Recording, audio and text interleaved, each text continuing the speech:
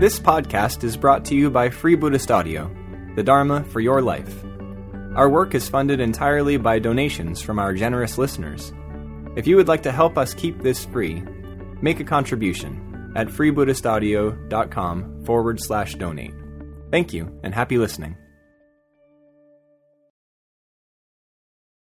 I want to start with a story that Bhante Sangharakshita tells from the Zen tradition. He tells it in this book, Vision and Transformation. And it's a story that some of you might be familiar with. I was familiar with it, and then we studied it in Mitra study some time ago, and I found myself very, very moved, moved by it. So I want to start with that. Hopefully it'll be connected.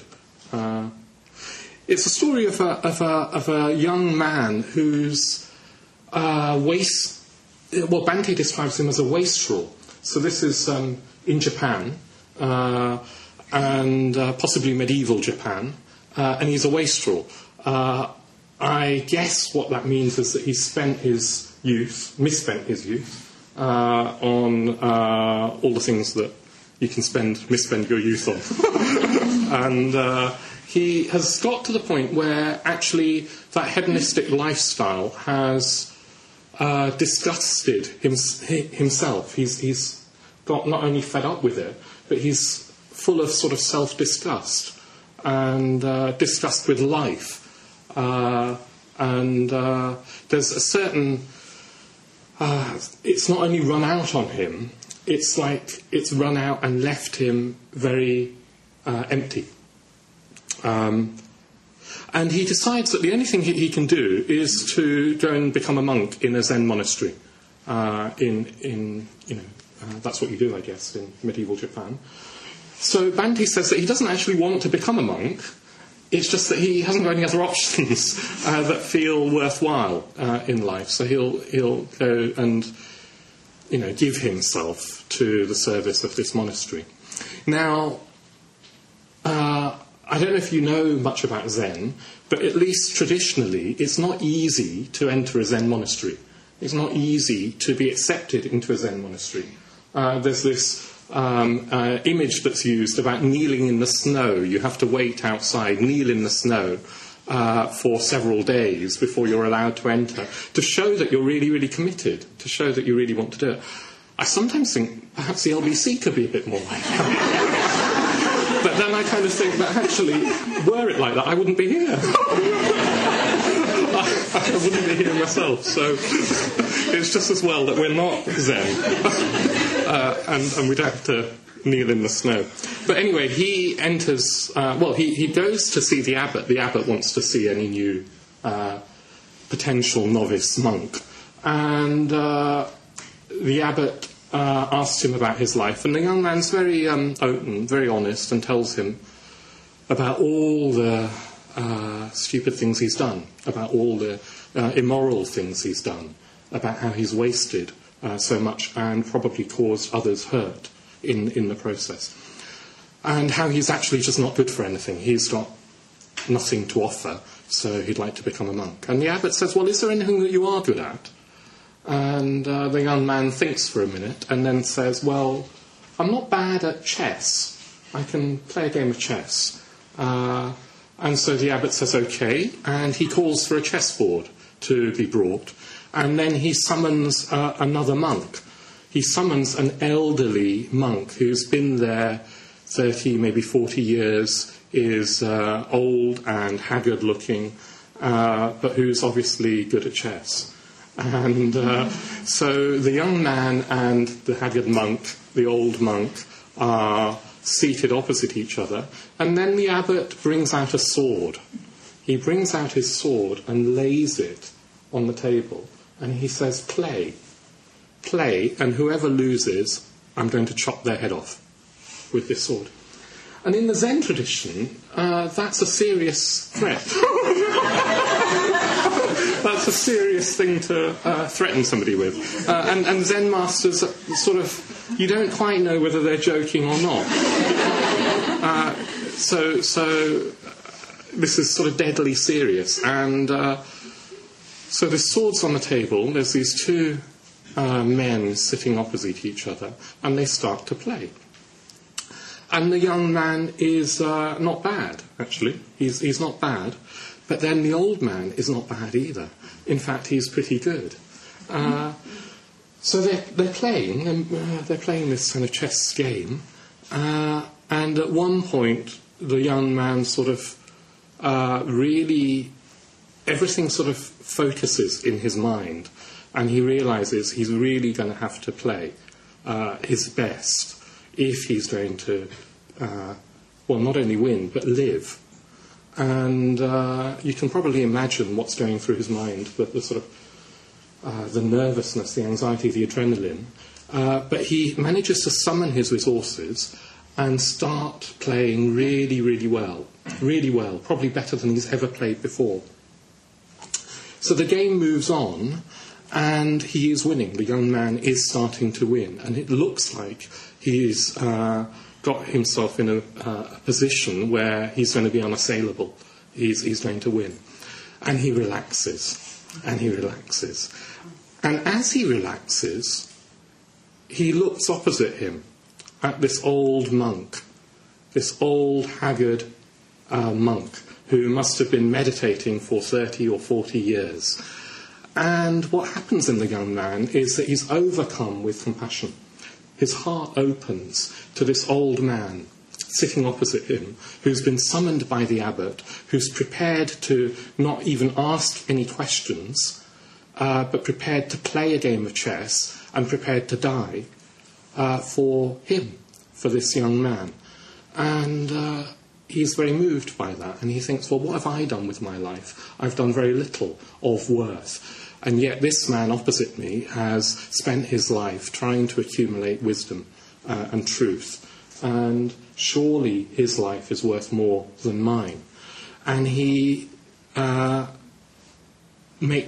deliberately makes a silly move in the game of chess. And the old monk manages to make a decent move. And the young man again makes a false move, deliberately trying to lose. And the old monk makes another move, and the man again makes this false move. And suddenly, the abbot stands up and knocks the pieces off the board and says, enough, enough. And he dismisses the old monk, and he says, no one has won, no one has lost. And then he says to the young man that today you have learnt two things. You've learnt concentration and you've learnt compassion. And since you've learnt compassion, you'll do. Which is lovely, isn't it? You'll do. And the abbot, Bhante goes on to say, must have realised that he had on his hands here somebody who was a budding Bodhisattva, who could really, really go far in the spiritual life. And I just find that story really moving. Even telling it now, I find it really, really moving. And what it illustrates for me is something to do with, it just brings Vajrasattva to mind for me. This preparedness to let go, to die, to surrender, out of compassion, not out of despair, not out of having lost in life and not being able to carry on, but out of compassion, letting go of everything, including a preparedness to let go of life itself. And so I called this talk Not About Purity. And when you give talks, you have to, the marketing, the blurb comes out weeks, if not months in advance on our programme, on our website, etc. And I hadn't given it a second thought by that stage. So I just said, Vajrasattva, not about purity. And then I thought, oh dear. Because it sort of is, isn't it? It sort of is. And David, who's been organising the day, has been teasing me for the last few weeks to say, why isn't it about purity then? And I'm sort of thinking, well, perhaps it is. And I even had an email from somebody I don't know, an order member that I don't know in Arya Loka in the States, who said that she wanted an article on Vajrasattva. She'd been browsing the web, saw that I was giving a talk called Vajrasattva Not About Purity. I got really intrigued, and would I send her the talk? And I had to write back and confess and say, well, actually no. Partly because the talk hasn't been written yet, and partly because I don't know why it isn't about purity. But then this story comes to mind, and what I think I'm trying to get at, because I am trying to get at something, is that it's not about just following the rules and being good in the conventional sense. This man, this young man who walked into this monastery, he wasn't a conventionally good man. He wasn't moral in a conventional sense. There was nothing that he'd done in his life that was worthy of that sort of appellation. He himself thought of himself as somebody who was worthless, and he'd probably done a lot of things that he had right to feel ashamed about. And yet, when the time came, there were these qualities of compassion and awareness in him that were heroic, that are absolutely heroic. And it's a deeper goodness. Goodness isn't even the right word. That we're talking about here. And in a way, Vajrasattva is something deeper. It's as deep as we can possibly go, and deeper still, and then we find Vajrasattva. And when we do, we find that wisdom and compassion within us. That's what we find. That's what Vajrasattva is. Purity in our culture is often just not a very attractive word. When I was ordained, I took up the Vajrasattva sadhana, and I'd felt this connection with this figure for a number of years, but I wasn't sure. I wasn't sure whether it was the right practice for me to take up. Partly because I'd never really been attracted by ethics, Buddhist ethics, and I didn't kind of feel attracted by purity, and or wanting to be better or purer. So Subhuti was my preceptor, and I said this to him, fortunately before my ordination. He said, look, which practice do you think, which figure do you think you're going to take up? And I said, well, probably I'd like to take up Vajrasattva if you think that's the right practice for me. And the first thing he said, yes, that's exactly the right practice for you, which I found very heartening. I then had the presence of mind to say, well, why? And he said he didn't know. It was the right practice. He couldn't say. And then I said, well, I'm not very attracted by purity. And my heart was sort of in my mouth as I said that, because it was a very important thing for me, whether I was going to be given this practice, this practice. And he looked at me very, very squarely, and he said, Vajrasattva is nothing to do with purity. And that was like, it was like a teaching. And I knew what he meant. I didn't need to ask, why not? Could you say more? In a way, perhaps it would have been better to. But I knew what he meant. I knew exactly what he meant, and he knew what I meant when I said that I wasn't attracted by purity. And it was a very strong communication that felt somehow that sealed my future, that sealed my bond with Vajrasattva in a certain sense. So what do I mean when I say that I wasn't attracted to purity? Well, I think I had cultural connotations of the word that come from our culture. So purity in our culture is often to do with sex or virginity, isn't it?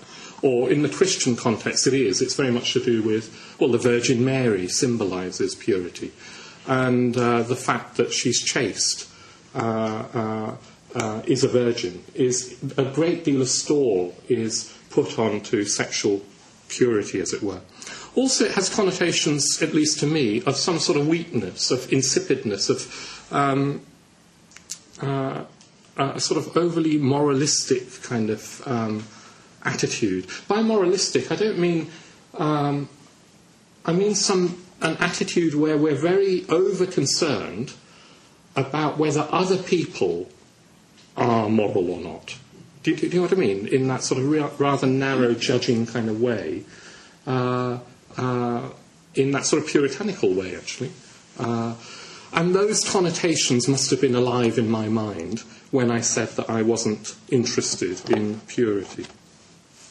But actually, looking up purity, there are two kind of definitions, aren't there? There is purity in the sense of morally good, and that is associated in our culture with chastity and virginity and all of those things. But also, purity it can mean unmixed. Yeah? It can mean something that's not got any adulterating substances in it. It's pure in the sense of pure gold or pure orange juice, to be less archetypal. It's unmixed by anything else. It's concentrated. It's pure in that sense, pure water. And maybe that comes a bit closer to the purity of Vajrasattva. Actually, it's still not the purity of Vajrasattva, not completely, but it comes a bit closer. So who is Vajrasattva? So I want to say a little bit about who Vajrasattva is, and sort of why, and then a little bit about how we might approach him. Vajrasattva is a figure, an archetypal figure from the Tantric tradition, from the Tibetan Tantric tradition. And so he comes from, in a way, a culture very different from ours. But he's a universal archetype. It's a universal archetype that speaks, I think, to all people. He's the embodiment of the 5 Buddhas of the 5 Buddha mandala, the 5 jhanas. So that's why we've got this year of Vajrasattva this year, because the previous 5 years we've been looking at, one by one, the 5 Buddhas of the 5 Buddha mandala. And Vajrasattva is often called the 6th Buddha, because he brings all of those 5 together. He is, in a sense, the Buddha's Buddha, as Subhuti once said to me. Those 5, he wears that crown, and on this image, painted by Arloka, this is a copy of a painting by Arloka, he's got a crown of skulls. There are 5 skulls, but then next to the skulls, behind the skulls, there are these 5 jewels in the colours of the 5 Buddhas. So he wears the crown of the 5 jhanas. So all the wisdoms of the 5 Buddhas, I'm not going to go through all the wisdoms, and all the qualities of the 5 Buddhas, all their compassionate qualities, all their altruistic qualities, are embodied together in this one figure. He sits above them. So he's all of them and more. He's more. In a way, he's everything. If reality is everything, it's personified in Vajrasattva. He's wisdom, he's compassion, he's all the Buddha qualities in this single form, in this single being. It's said that the first form, beyond Vajrasattva in a way, there is no form. So Vajrasattva is the first form out of the realm of no form. And what he is this brilliant, brilliant white light. He's made of brilliant white light. It's white light taken form. And although it's brilliant, it's not cold. Because sometimes it's described as scintillating like sunlight on snow. And it can give somehow an impression that Vajrasattva is beautiful but cold. Somehow very, very distant and very, very cold. But actually, he's not cold. It's full of love. The light of Vajrasattva is the light of compassion and love. He scintillates with all the colours of the rainbow. He's surrounded by this aura of rainbows, of rainbow lights. He holds, of course, the Vajra, to his heart, and at his hip he holds the Vajra bell. And there's so much symbolism in each of those implements. I'm not going to be able to go into them. But the Vajra, when Vajrasattva holds it, when it's in conjunction with this bell, the Vajra is the symbol of compassion. He's holding compassion, the very symbol of compassion, to his heart.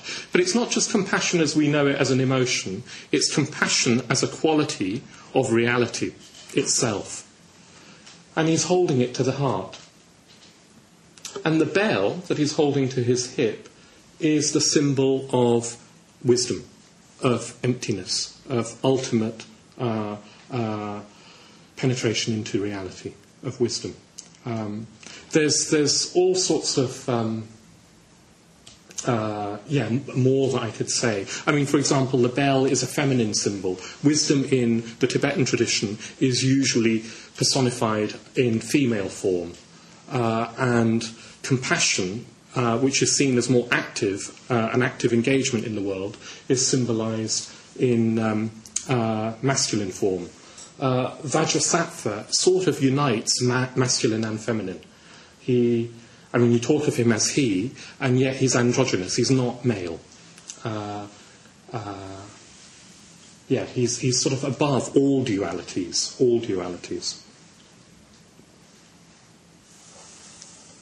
So he's enlightened consciousness personified. And you might say, well, why bother personifying enlightened consciousness? Wouldn't it be better not to have these personified images, these symbols at all?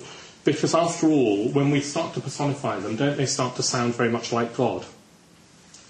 So it's a valid question. Why do that? Why personify them? Well, Bhante says that in order to approach enlightenment, in order to start to have a feeling for it, we need to objectify the qualities of wisdom, of compassion, of energy, of love, of fearlessness, of freedom, of bliss. We need to be able to objectify them, actually get a feeling for them, in order to assimilate them and grow into them, develop them, become them. Yeah? So we take symbols as a way of objectifying what wisdom would look like, what compassion would look like. What would it look like to have a mind that was completely unlimited, unbounded, completely free? This spontaneous play. He's dancing slightly. He's sitting in this Vajrasana posture of stillness, of meditation, yet his upper body is swaying. It's this... I see it as the dance of reality. He's engaging with form, with the world. He's moving. What would it look like to feel those things? To have a wisdom in our mind that was...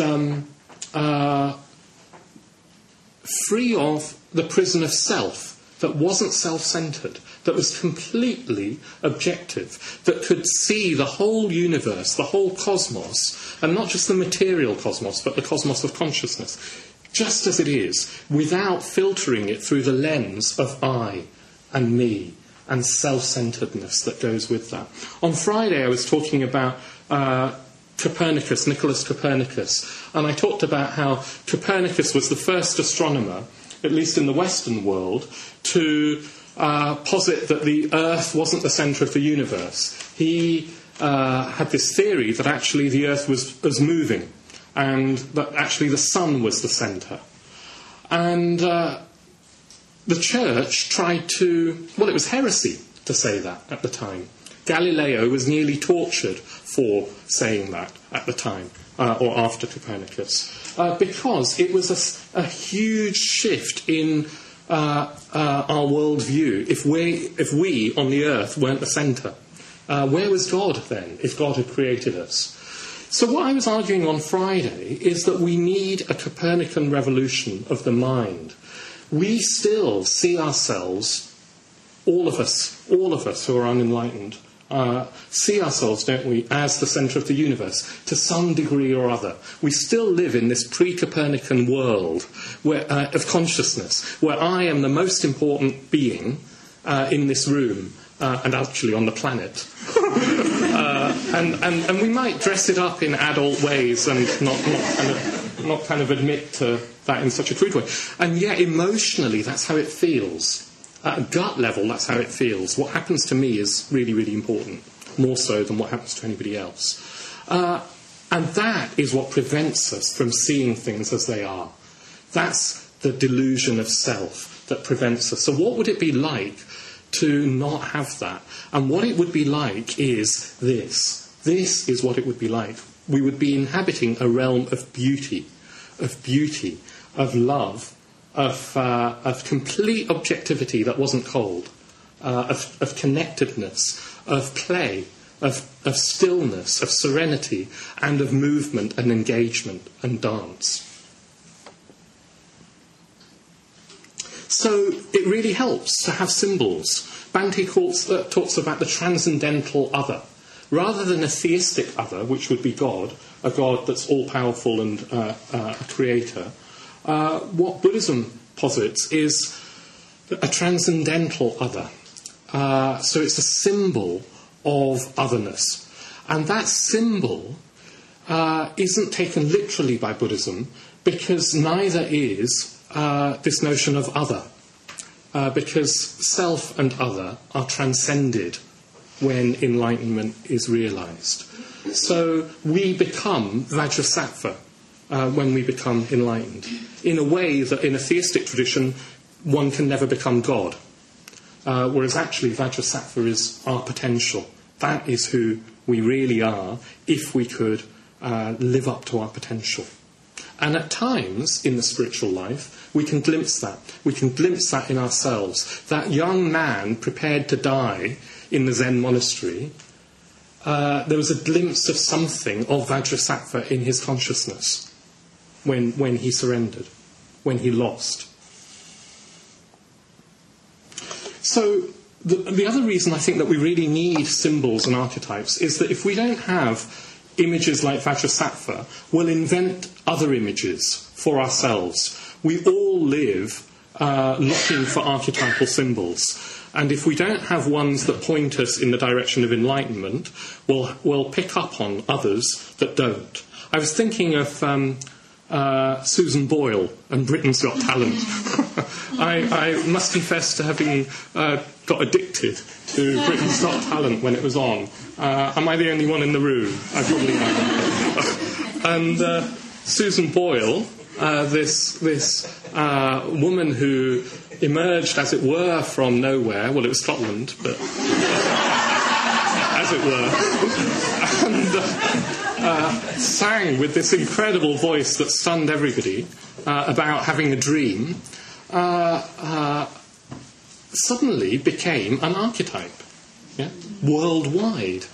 She became a symbol for our human potential that goes beneath or underlies or is beyond our ordinariness. She became a symbol for something much, much bigger. Unfortunately, she wasn't able to carry that symbol. She's not Vajrasattva. She can't hold all the projections that millions of YouTube viewers put onto her. Yeah? And it's a... Well, nobody probably could. So it's a sort of thankless thing to ask somebody, and poor woman suffered for it. And then what happens is that when she disappoints, when she isn't Vajrasattva, and for heaven's sake, she was never going to be, was she? When she isn't Vajrasattva, the media turn on her. And how is that? What do we do? So what I'm saying is we all need archetypes. We do need them. Let's look for them in a place where they will lead us to truth, to who we really can become. You can probably think of others.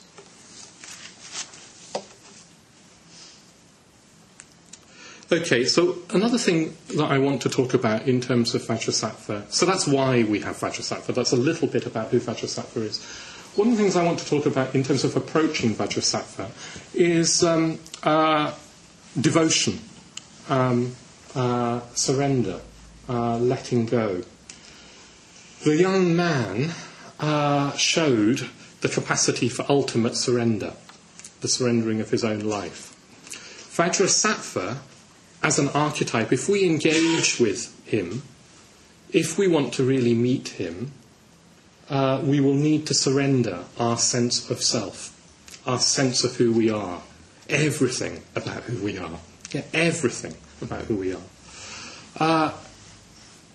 So it's not easy to meet Vajrasattva. It's not easy to really, really see Vajrasattva. We have to approach him, as it were, slowly. We have to be prepared to enter into a sort of relationship like you'd enter into a relationship with a lover. You gradually get to know them. And as you gain confidence in that relationship, you're able to open your heart more and let go more. Yeah? Unlike human lovers, Vajrasattva never lets us down. He never, never lets us down. In the sadhana, in the mantra, there's this word samaya, which means something like bond or oath. And when you take up the Vajrasattva practice, even when you chant the mantra, in a certain sense, you're saying, I'm entering into this bond with Vajrasattva. And what we do is, our job is to try and approach him, to try and be devoted to him and to everything that he represents. And if we do our bit, Vajrasattva meets us. He comes down, as it were, meets us more than halfway. Reality meets us. There's something really mysterious about Buddhist practice. When we make a commitment to the Dharma, all sorts of things start to happen to allow us to fulfill that commitment. Some of those things aren't very pleasant sometimes, but they're opportunities to let go of our selfishness. And it's almost as if the universe responds. This is my experience. This is what my experience is. When I take a step forward and say, yes, okay, I will try and be a bigger, better, less selfish person, the universe sort of responds and says, great, here you go then. And it's not always a challenge. Sometimes it's just love. Sometimes it's just confidence. Sometimes it's just straightforward help. But it is a response. The universe responds. And that's why it's good also to see reality personified. Reality has more of the nature of consciousness than it has of inert matter. The universe isn't inert matter. When we talk in Buddhism about absolute reality, it's got the nature of awareness. So this quality of awareness and compassion, it's not just our potential, it's somehow out there in reality. Of course, that's just a sort of metaphor, a way of speaking, because in there and out there and all break down in the end. But that's certainly how it feels, that reality is aware. Subhuti on my ordination retreat, I mean, he comes to mind very much because I'm talking about, in a way, my ordination. Another thing he said to me, I was talking about some of my experiences that were sort of slightly magical or mystical or something that I'd had since early childhood. And some of them were connected with my father. But my father had died by a long, long time ago. I mean, by the time I was ordained, he'd been dead 20 years. So I wanted to talk to Subhuti about whether actually I was still, at some level, just a Hindu, or whether these experiences that I was having had some sort of explanation in the Buddhist context. And what he said to me is that when you look at reality through certain eyes, reality looks back at you. That's always stayed with me, and it's become, I think, I kind of know what he means. As you develop a relationship with Vajrasattva, it's a two-way thing. It's not just that we imagine this beautiful figure above us and try and devote ourselves to him and chant his mantra, etc. He responds. It looks back. Yeah? So, in a way, that's fantastic. How wonderful. In another way, it's a warning. The Vajrasattva practice is powerful. The mantra is powerful. So if we've been chanting it this morning, bear that in mind. Okay? So, letting go, surrender, is a part of that practice. For me, the Vajrasattva practice is beautiful. It's achingly beautiful. And there's an element of longing in it. It's almost like there's a call of longing for Vajrasattva and then a response from him. In the practice itself, the response is tangible. Vajrasattva from his heart, nectar, white nectar, starts to flow, and it flows onto the crown of one's head and fills one with white nectar, and it purifies one in the process. So there's and that's sort of, when you do the practice, it's physical, it's tangible.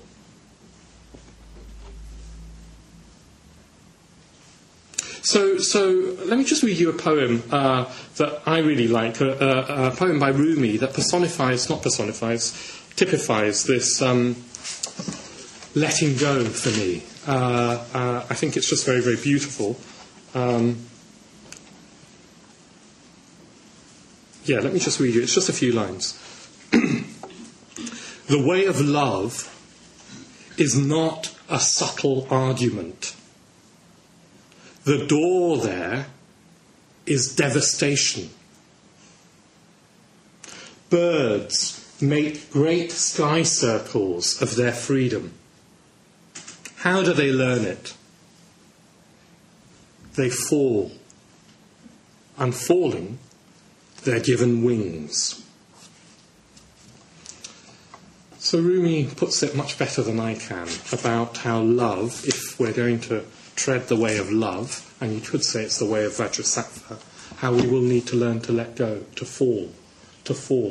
And if we can do that with confidence, with shraddha, with devotion, then we experience the freedom, the ecstatic freedom of birds flying in infinite space. That is what our mind truly is. If we can learn to just let go of this sense of holding on to self, which isn't there in the first place. So what Rumi is talking about there is a death. It's a spiritual death. It's what the young monk in the Zen monastery was doing. It's a spiritual death. And Vajrasattva is associated with spiritual death. He's also associated with physical death. Spiritual death, you don't actually have to die. So nobody's going to jump off a cliff, do you know what I mean, literally, in order to fly. It's not quite like that. But internally, it can feel like that. Internally, it can feel as terrifying as jumping off a cliff, or as blissful as jumping off a cliff and flying, depending on how much we hold on and how much faith we have. Internally, it can feel like that, but physically, it doesn't have to be. But Vajrasattva is also associated with physical death, because it's said that when we die, everything does fall away, whether we like it or not. All our sense of self, our physical self, falls away. Something of consciousness carries on, but it's bewildered. Our consciousness will be bewildered at not having a physical body, not recognising itself. Yeah? It's said that in that moment of death, the light of reality shines on us. We actually are exposed in a way that's naked to reality. And it's said to be a dazzling white light that appears in our inner vision, appears to the consciousness that's just died in its inner vision. That light is symbolised by Vajrasattva. Vajrasattva appears at the moment of death. That's what it's said in what is literally believed in the Tibetan tradition, and I'm prepared to go along with that. Myself, you don't have to, but I go along with it. And what's said is that we can't handle it because we haven't prepared in life to let go. We haven't surrendered enough. So we can't handle that moment of reality. It dazzles us, frightens us, and what happens is we shrink back from it and we take another form eventually. And so we lose this opportunity of becoming Vajrasattva because we don't recognise that that light of reality is actually our own mind. It's actually who we are. And in failing to recognise it, because we've not practised, because we've not meditated, because we've not let go, we lose an opportunity. So Vajrasattva is very associated with death. He's also, his mantra is chanted for people who have just died. As we were chanting this morning, I was just thinking of Michael Jackson. And, I mean, in a way, Michael Jackson is just one death amongst thousands that have probably happened in the last 48 hours. But he was perhaps one of the most famous people to have died in the last 48 hours, and perhaps one of the most sort of unexpected and shocking deaths because of that. And part of me was, at times when I could recall, chanting for him. It's a good thing to do, to chant for the dead, for the just dead, because you're trying to say to their consciousness, recognise yourself.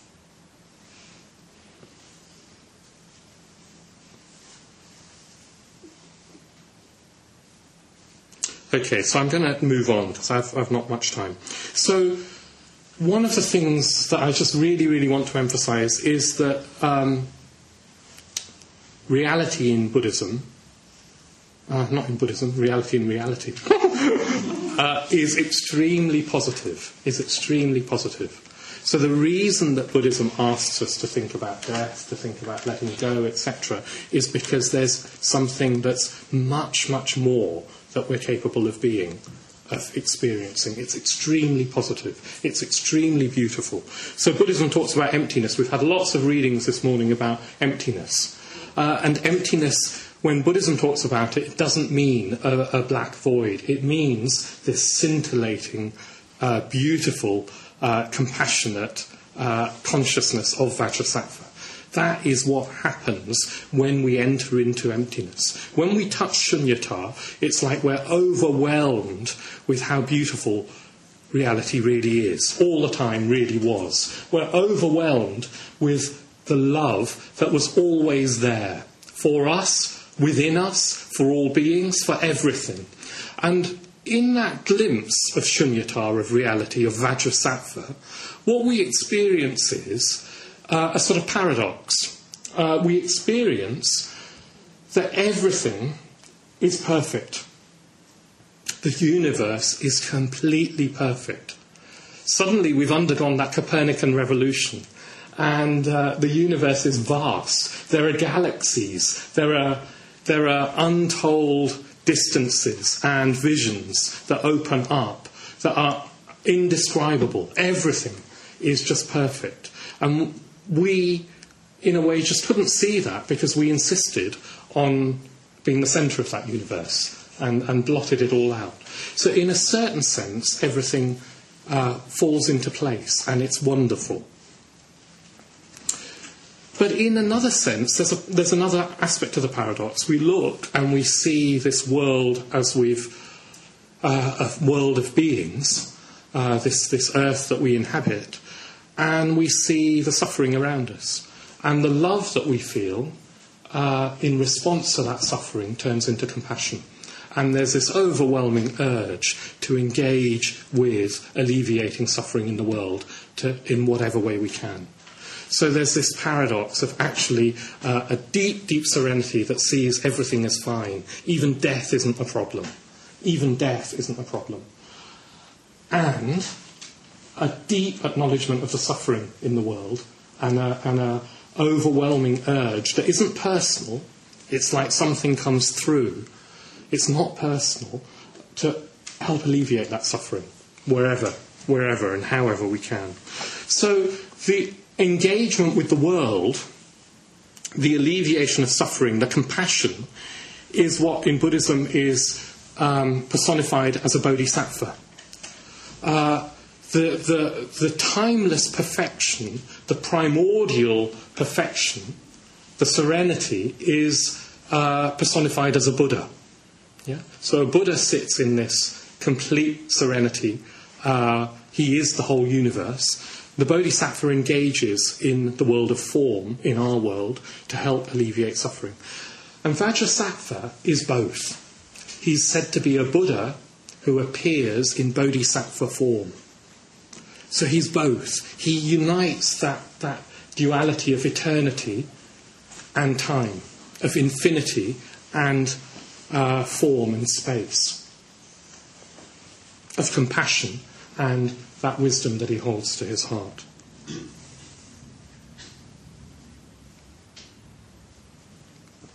So I'm going to, in a way, start concluding now by saying, well, how in practice do we approach him? I've talked about devotion and I've talked about surrender. Traditionally, the reason we don't see Vajrasattva, the reason that we don't see him within us, we don't see him outside of us, we don't see him in everything, because everything is Vajrasattva if we could only see it.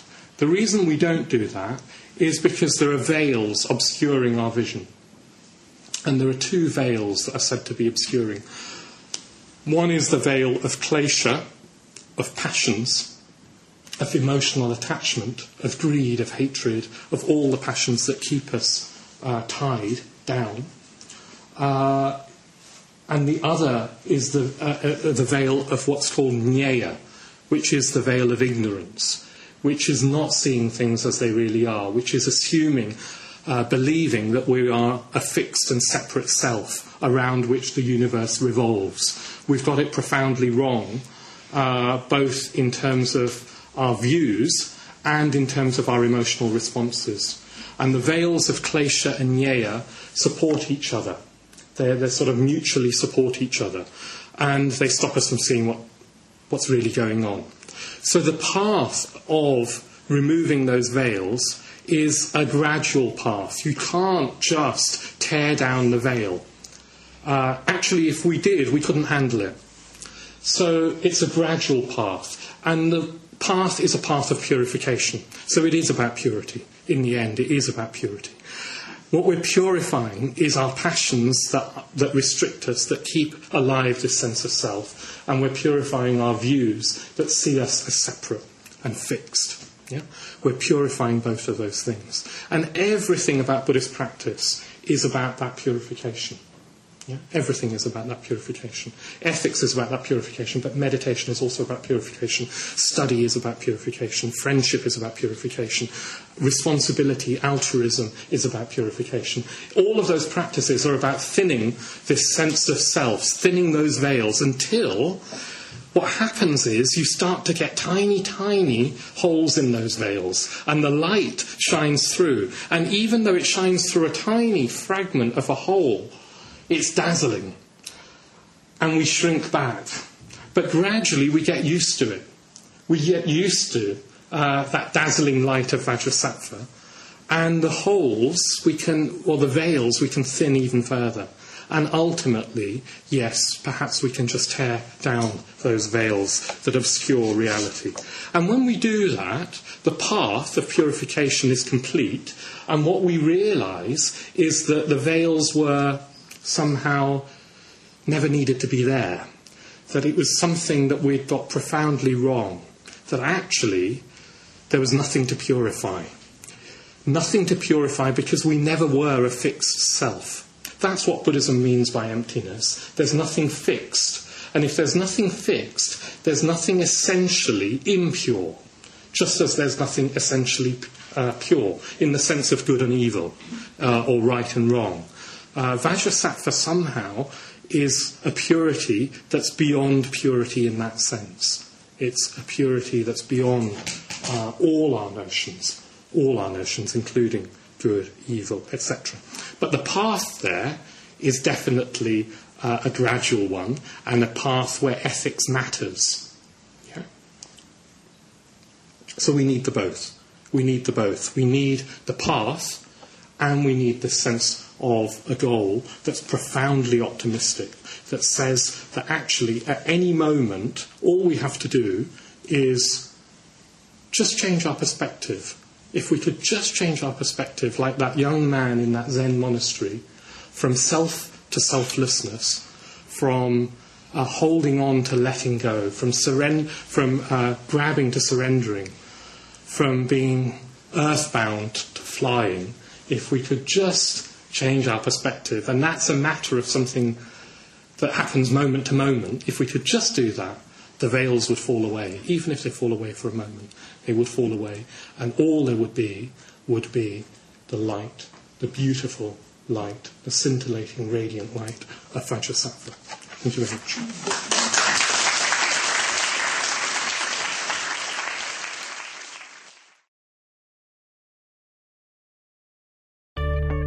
We hope you enjoyed this week's podcast. Please help us keep this free. Make a contribution at freebuddhistaudio.com/donate. And thank you.